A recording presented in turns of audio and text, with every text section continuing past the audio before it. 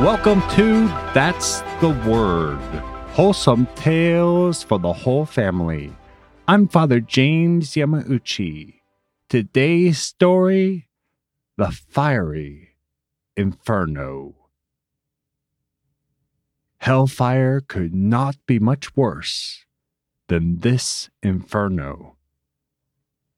The year had been unusually dry, leaving the forest as nothing more than a massive pile of kindling.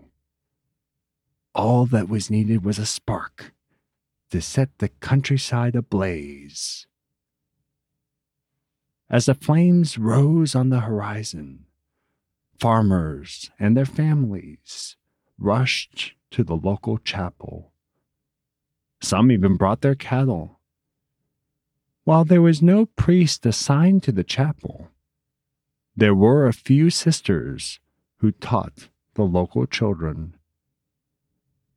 They welcomed the fleeing families. Some wanted to try and outrun the fire, but the sisters were determined to not abandon the chapel. The chapel was dedicated to Mary. They would pray for her intercession. The sisters had several of the farmers reverently raise the statue of Mary on their shoulders, and all who gathered there processed around the chapel with the statue. With their rosaries, they begged God to spare them and the Blessed Virgin to intercede on their behalf. The high winds blew clouds of thick smoke around the chapel. The procession had to be adjusted to prevent the petitioners from suffocating, but they continued to pray. For hours, they prayed. The flames licked the property fence. Still, they prayed. Then the rains came, drizzling at first, but eventually in a downpour. The flames reached the fence, but got no further. When the smoke cleared, the land had been decimated. Everything in the area was burned to the ground. Towns were wiped off the map. 1.2 million acres were burned. Thousands of people were dead, making this wildfire the deadliest in history. However, nothing on the chapel grounds was harmed. Everyone who fled to the chapel survived. Even the cattle survived. Despite the chapel well being shallow and other wells in the area going dry, the chapel well never went dry and provided enough water for the people and the animals. Thus, the Blessed Virgin protected the chapel entrusted to her care, erected on the spot where she appeared to Adele Breeze, and instructed her to gather the children in this wild country and teach them what they should know for salvation. A shrine near Green Bay, Wisconsin, dedicated to Our Lady of Good Help. And for this week, that's the word. We want to thank Pat for suggesting the topic of Our Lady of Good Help for a story.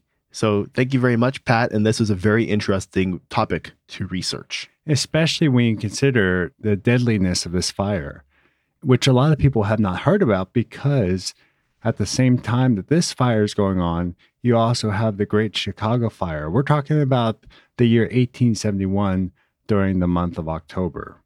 Right. At that time, the situation in Wisconsin and Chicago is similar.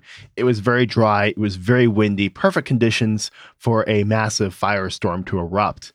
This Peshtigo fire ended up taking the lives of a few thousand people, far more than the 300 that died in the Chicago fire. But it's been forgotten mostly because it happened on the same day, and Chicago is a much bigger city. And to be honest, prior to this story, again, thanks to Pat for the listener suggestion, I did not know much about Our Lady of Good Help. Mary, as Our Lady of Good Help, appeared to Adele Brise, who was a 28-year-old Belgian immigrant in the late 1800s. She told Adele to pray for sinners and to teach the children of the country the catechism. It's very interesting. The last thing she said, teach them what they should know for salvation. That's a wonderful reminder for us as Christians that everything we do should be aimed for the salvation of souls. I love the quote from St. Don Bosco where he says, give me souls. And actually, that's the motto for the Salesians, give me souls.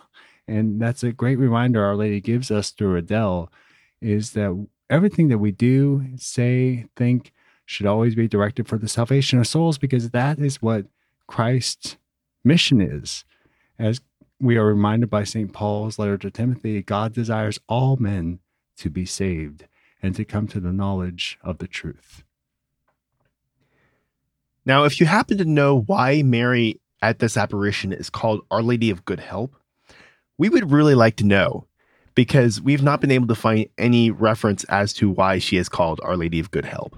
And also, if you have been to this shrine before, we would love to hear from you. We've done other stories about other locations that have special Catholic significance, other shrines.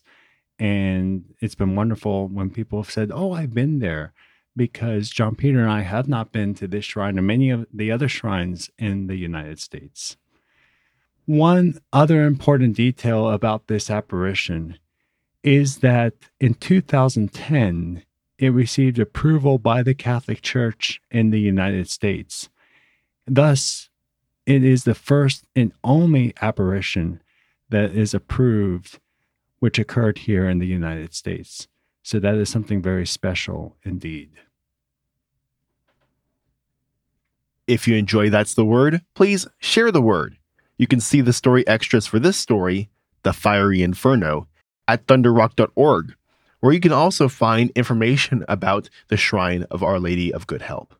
Thunderrock.org is also where you can sign up for our weekly newsletter, and where you can find our social links in our email if you have any feedback or story ideas like Pat did. Thanks for listening, and join us next Wednesday for another wholesome tale for the whole family.